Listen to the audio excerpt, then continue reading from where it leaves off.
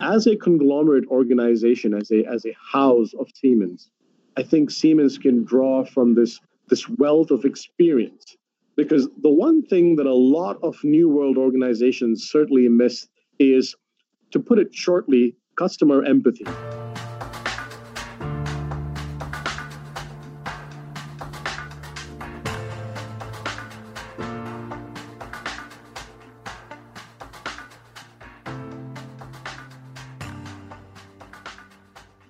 Welcome to a brand new episode of our podcast, Human and AI, Mind, Machines, and the Gradient Descent.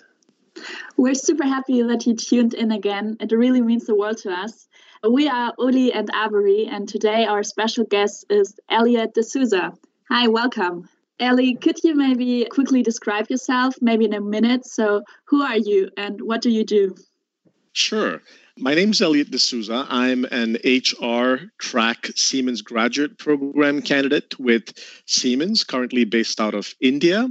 I'm currently working with the head of HR on strategic and analytic topics. By training, I'm an economist and a business graduate with a huge passion and flair for data and technology. That's where my interest in AI comes from. As an individual, my hobbies include reading, music, doing Krav Maga and trekking. I'm a big fan of all things tech, love reading about the philosophy of AI, see huge potential for artificial intelligence in the space of human resources.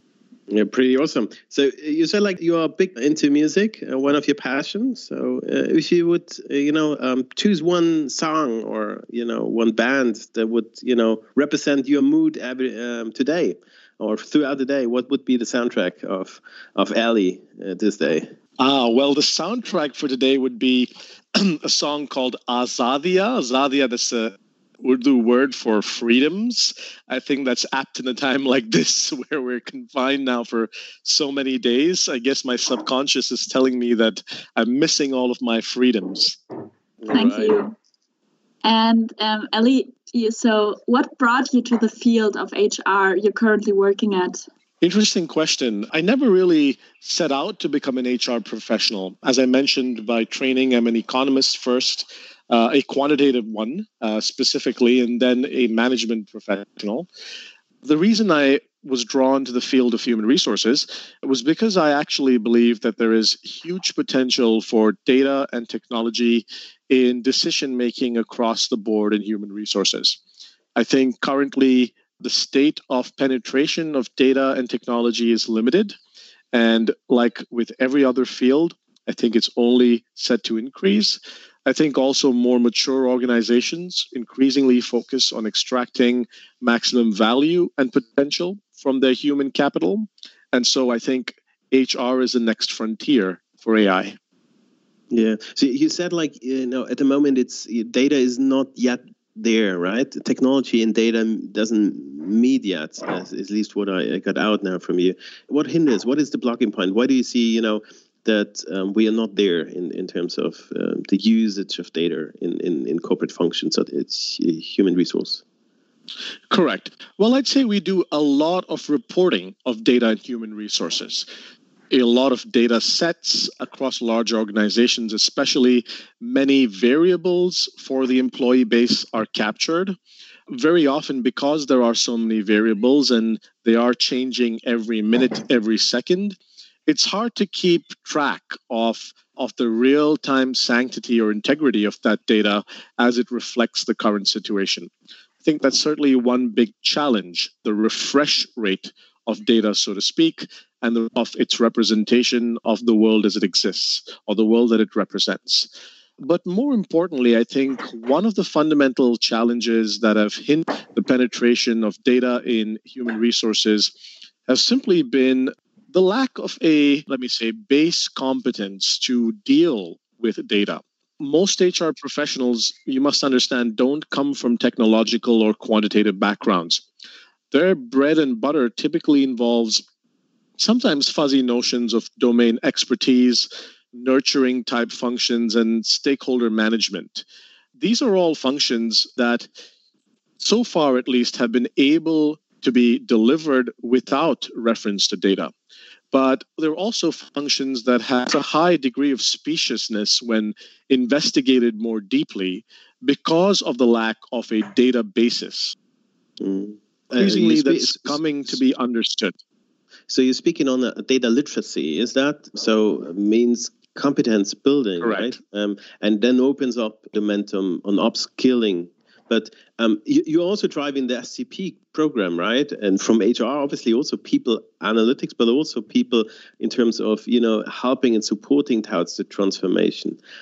Isn't that an almost not doable challenge? To how do you make and enable intrinsic upskilling in such a what kind of best practice can you share that? What are these activities you would say like these are really mind-blowing or these are really inspirational for you see in large organization? Yeah, that certainly is the challenge of the day, isn't it? One of the big challenges we face right now in the transformation of the HR function is to build these proto-competencies, essentially this data literacy, among other things. Several doing it as an organization. Certainly, we are moving or have already embarked in the direction of creating a learning world, which has recently been launched, actually has an algorithmic recommendation engine.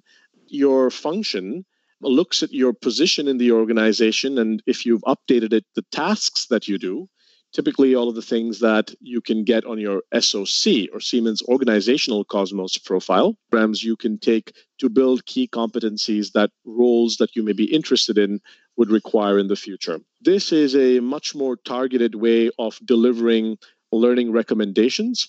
Additionally, of course, it monitors the completion of these recommendations. We're already now seeing that learning is becoming an important metric for us worldwide. In fact, it's a commitment we've made to our shareholders to achieve a minimum number of average learning hours. And so the promotion of learning, both through targeted recommendations and through effective monitoring, will be one way in which we start to bridge the gap in data literacy. That's very interesting. Do you also feel like the professionals are really open to learn new things about data and about the new technologies that are currently emerging, also such as AI? Certainly. I think most HR professionals are very open to data and AI, but their openness comes with a caveat. For most HR professionals, both of these words are buzzwords and very much positive buzzwords that are in vogue. I would say that they have a vague idea about their applications, but really not how it works. However, I think that this is what could be characterized as the early first phase in the adoption lifecycle. And so it's okay to start here.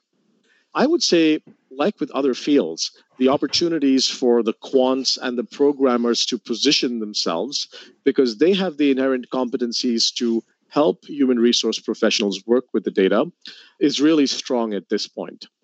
But in addition to their positivity and inclination, because of their vagueness about the concept and how it works, they also see high recalcitrance or resistance. Typically because at some very subconscious level, they sense that potentially displacing for them as professionals. So there's a mix of emotion. On the one hand, a lot of positivity, but the limited understanding with that positivity and the subconscious fear that one day AI could be powerful enough to displace what they currently do requires a very careful hand for how it is addressed with this set of professionals. Yeah. And I think that somehow, it's also as we see that data drives our decision making, and every decision in corporates shall be data driven and at least augmented by data, right? It also raises somehow the question, when you can measure something, you can assign KPIs. When you have KPIs like key performance indicators into it, you want to optimize towards it. How far should we go in a corporate environment? We've seen tooling such as Microsoft Insights, which measure the number of emails, the number of meetings, the number of indications, the amount of exchanges, the amount of, we are living in a data-driven world where we not only on the leisure side, like we sizing our, number of steps done, accomplished, right? Number of runs, number of heartbeats. We are KPIing our world, right? That goes very, very close to, to human, and this especially in the field of people analytics of HR? I think it's a great question. On the one hand, I think it's inevitable that we will move in the direction of data or even big data.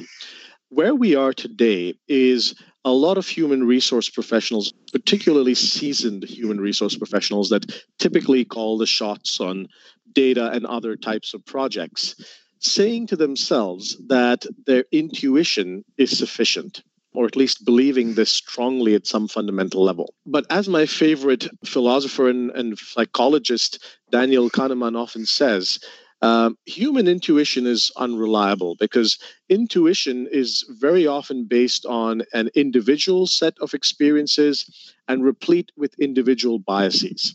And this has been proven time and time again. Now, where the stakes of human intuition driving decision-making are relatively low or can be offset through the individual intuitions of other stakeholders, it's okay to say that data is dispensable. But increasingly, I think, especially as we increasingly live in a world where even these organizations can be disrupted, the ability to use data to predict, plan, forecast, and extract value through advanced preparation of a world that is changing much faster than it is will become part of key competitive advantage. And I think for that reason, more and more stakeholders or investors will demand that there be objectivity in decision-making around these value-maximizing decisions, at which point human intuition can no longer supplant or replace data. And as data models themselves tend to become demonstrably more reliable, I think we'll see more and more pressure from investors and outside stakeholders and maybe even senior inside stakeholders to use data to replace what is largely driven by human intuition today.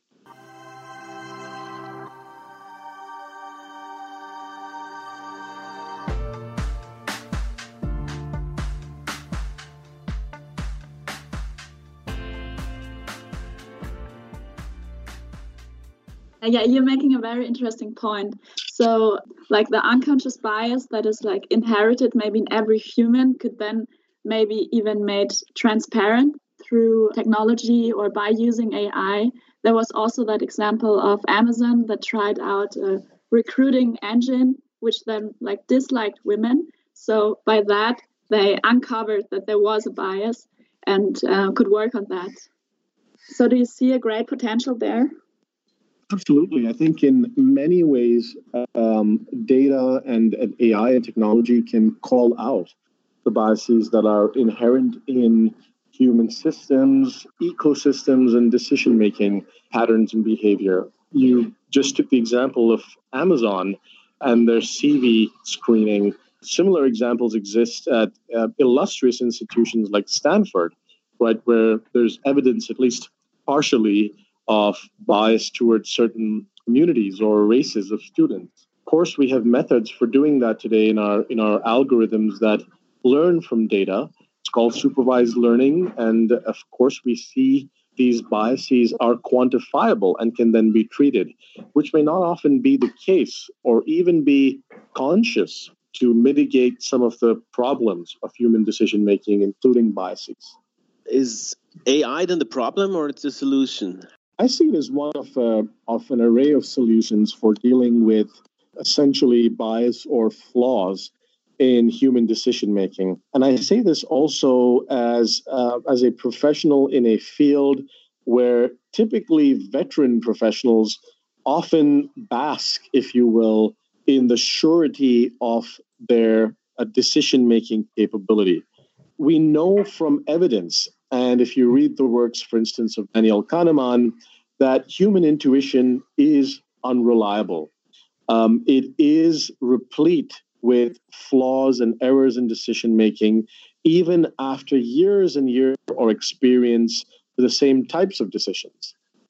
And so I think what we need is an awakening as a species, as much more than as just a function or a field of professionals, that we are inherently limited. We are prone to errors, and data should then be seen as a solution to improve the experiences of humanity as a whole, as opposed to a threat to these experiences. But if we put that much of trust in a technology, to the people, right?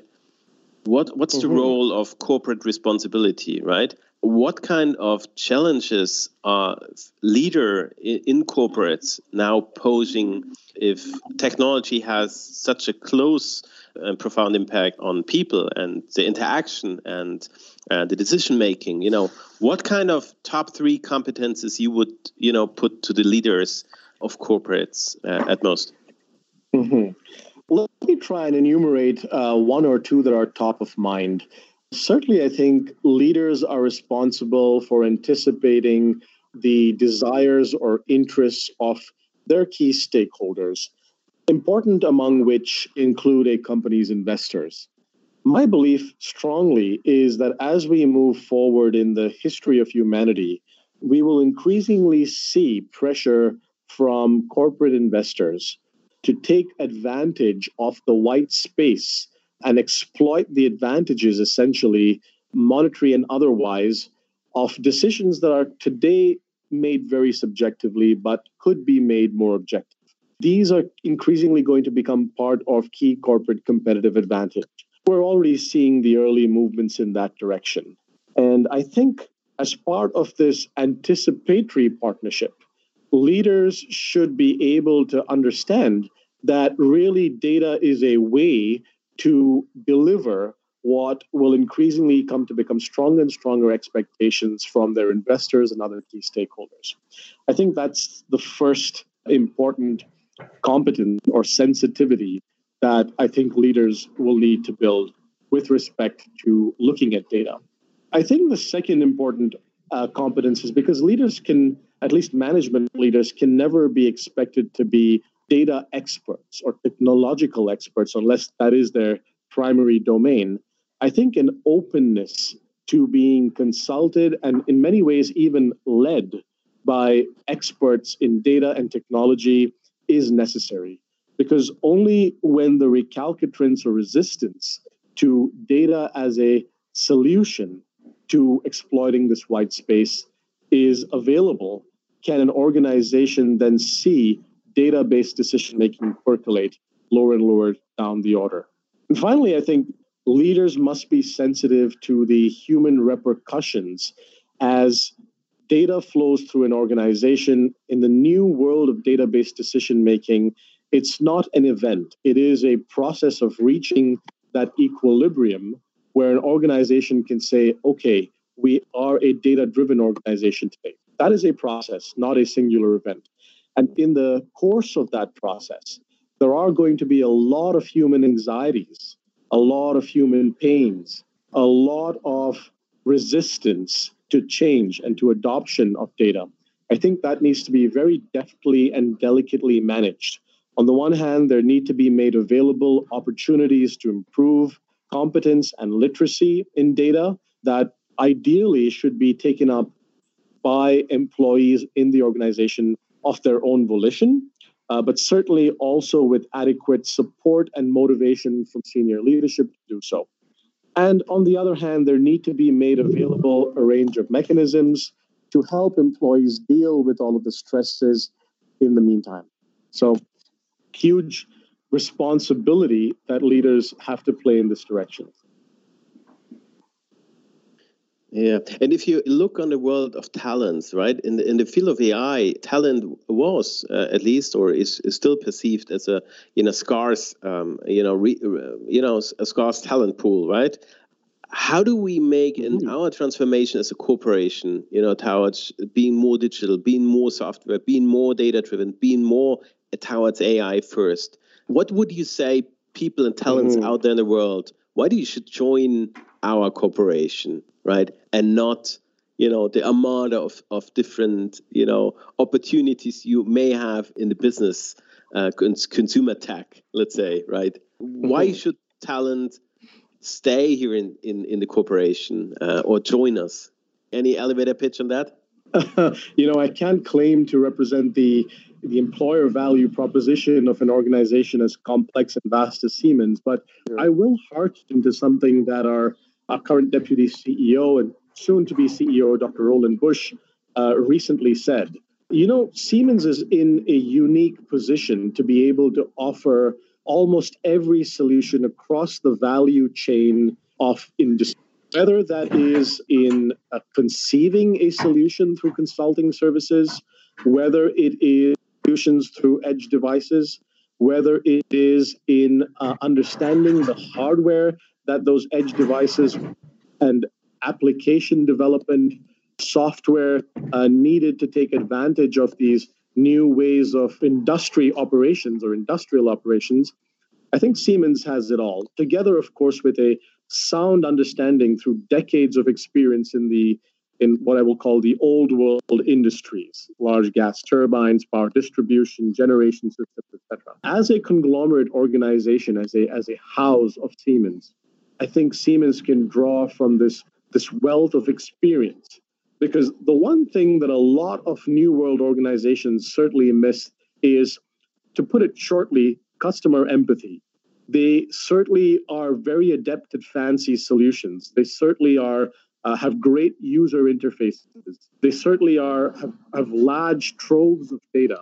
But what they lack is the sense, the appreciation for the legacy challenges that continue to haunt, in many ways, militate against the adoptions of some of these new technologies. Now, Siemens has the best of both worlds. It understands these limitations. It has worked around them in the past, both in an analog and digital way, and it has the digital offerings that are needed by these industries to move into the new way of work. So if there's an organization that has a more reliable platform to help lead its clients across industries into the future, it's Siemens. And for a professional that is primarily driven by that and wants to see companies that he or she consults successfully move in that direction, there's no better place to be than Siemens. Wow, that's a very good summary. Thank you for that. I have one last question. It's a little bit off topic maybe, but currently everyone is facing the corona crisis, and you are in India, which is a very huge country. Can you maybe say some sentences about how India is currently organizing to stay healthy and productive during these hard times? Great question. I think, we are a big country, certainly in terms of the number of people. It's 1.3 plus billion people in a subcontinent. And India, in many ways, has its own challenges by virtue of not really having a lot of centralization. It really is a patchwork of different nations represented by different states, with varying levels of capacity and organizational or governmental competence. So there is a challenge in organizing these different entities to come together on the same platform. So far, India has been quite responsive to the crisis. Yes, we did move a little late than would have been ideal to a total lockdown and to better screening of potentially infected citizens or travelers, but we have done so now. And I think all of the countries coming together in a really big way to volunteer their time to, for instance, develop cheaper ventilators so that we're better prepared for the crisis or the number of infections, to support with meals for the millions and millions of urban migrant workers that are now trekking home, in many cases, dozens, if not hundreds of kilometers to the safety or social security of their villages, to offer help to old, infirm residents or neighbors who are stranded and do not have other family members, and also to pay, for instance, their domestic help so that they can continue paying their rents and the upkeep of their families, even if they're not coming to work or cannot work remotely. So in many ways, I think there is a nationwide movement, largely citizen-driven, but also, of course, more ably led by both across states at the center to deal with this crisis. And although we are a large number of people and potentially at higher risk than most of the rest of the world for being the next step of this virus, I'm confident that we will see this through. Thanks for sharing. Unfortunately, we come to the end of our conversation, and we have to, and we always have a small roundup as we have this game of we nominate one or two words and phrases, and the guest will finish up it this as a sentence, and maybe we play it like that. So we will say a couple of words, and you just finish it. So purpose is to learn and be better every day. Business to society is? Business to society is responsibility. I love the German word Verantwortung. I think it's excellent. And what's your personal moonshot? My personal moonshot would be to be a better professional every day that adds more value to others and myself. Ali, that's a fantastic closing words from you. Thanks so much for this conversation and for sharing your view with us and the audience. Thank you so much for the opportunity, guys. So guys out there, stay tuned. There is much more to come as well. We continue to stay bold, committed, and open-minded as we set it as an agenda for the Siemens AI Lab. Tune in for the next episode.